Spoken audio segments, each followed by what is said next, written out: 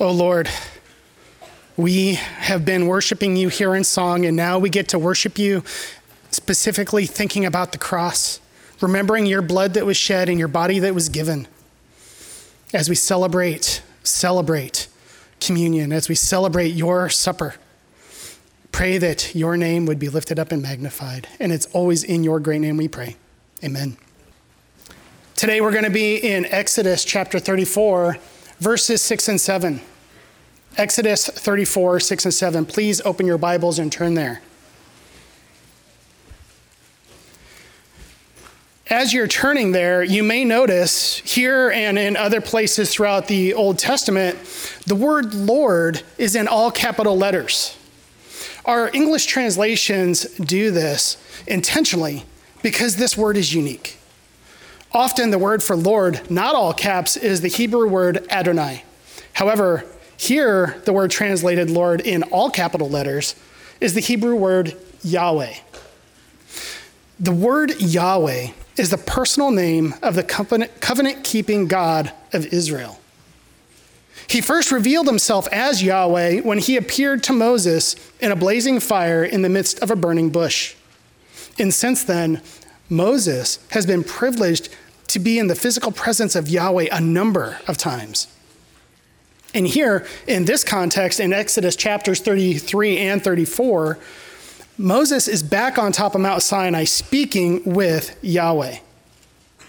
Moses is petitioning Yahweh to know him, to know his ways, and to see his glory.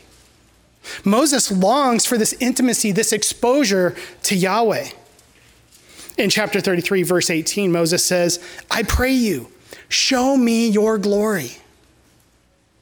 And in the following verse, in verse 19, God responds, I will make all my goodness pass before you and will proclaim the name of Yahweh before you. And I will be gracious to whom I will be gracious and show compassion on whom I will show compassion. God is going to proclaim the name of Yahweh. This is not simply stating the word Yahweh. He's going to proclaim and declare who he is, all his goodness, his nature, his character. God's character and his attributes are on display throughout all of Scripture. But here in verses 6 and 7 of chapter 34, we get to see God proclaiming and declaring these things about himself.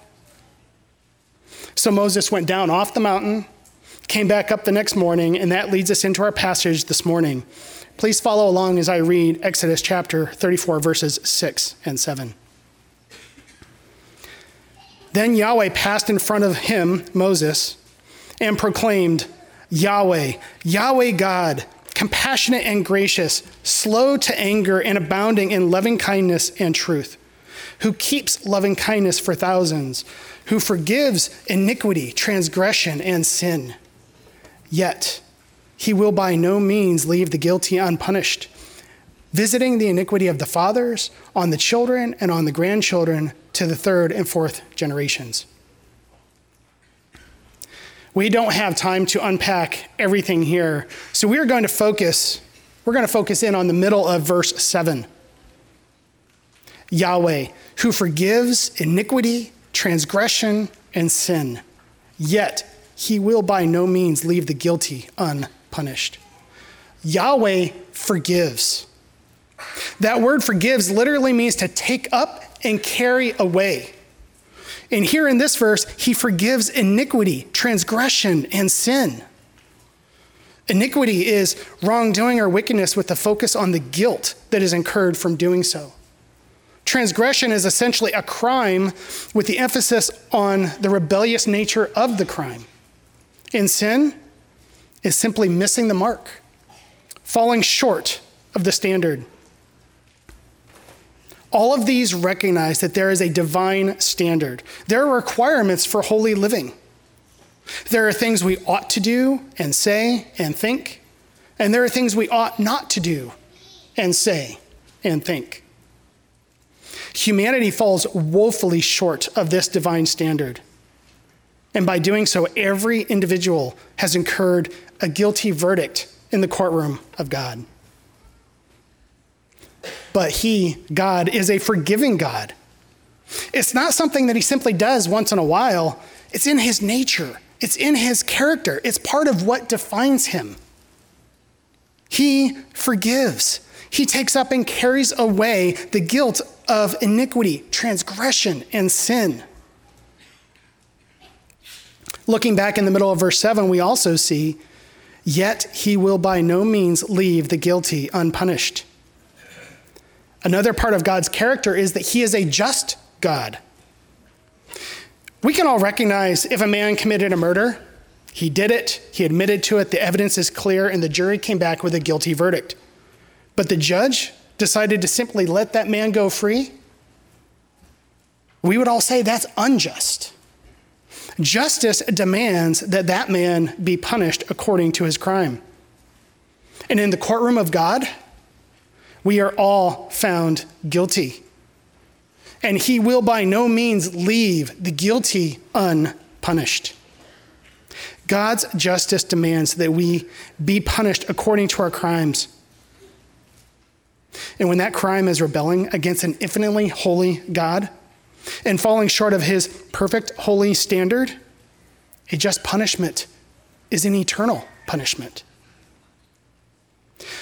So how do we reconcile a just God who punishes the guilty with a forgiving God that takes up and carries away that guilt?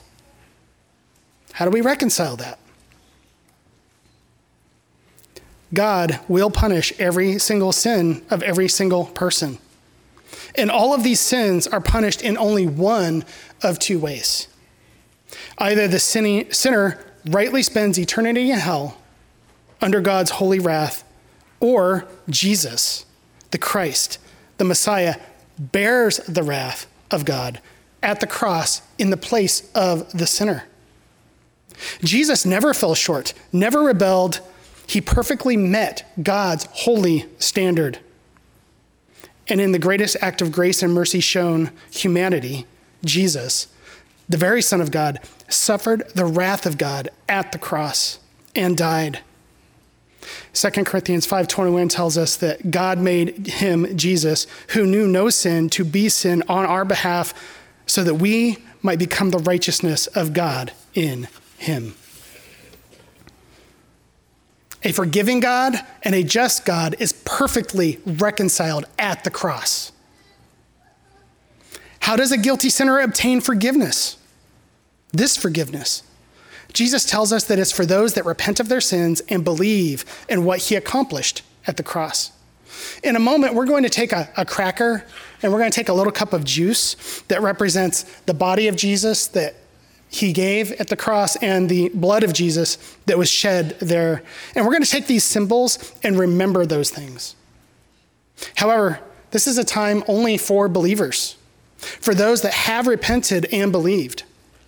If you would, by your own admission, say that you don't believe the things that I've just said, that you've just heard, that you haven't repented of your sins, then we would simply ask that you would pass the tray by when it comes. However, consider that you are only a heartbeat away from standing before God, where you will be found guilty and you will be punished accordingly. Please talk to the person who brought you, talk to me, talk to any one of the pastors. We'd love to discuss what it is to repent and believe in Christ. Believer, God declares about himself that he is a forgiving God, and that all of your iniquity, transgression, and sin has been taken up and carried away and placed on Christ at the cross.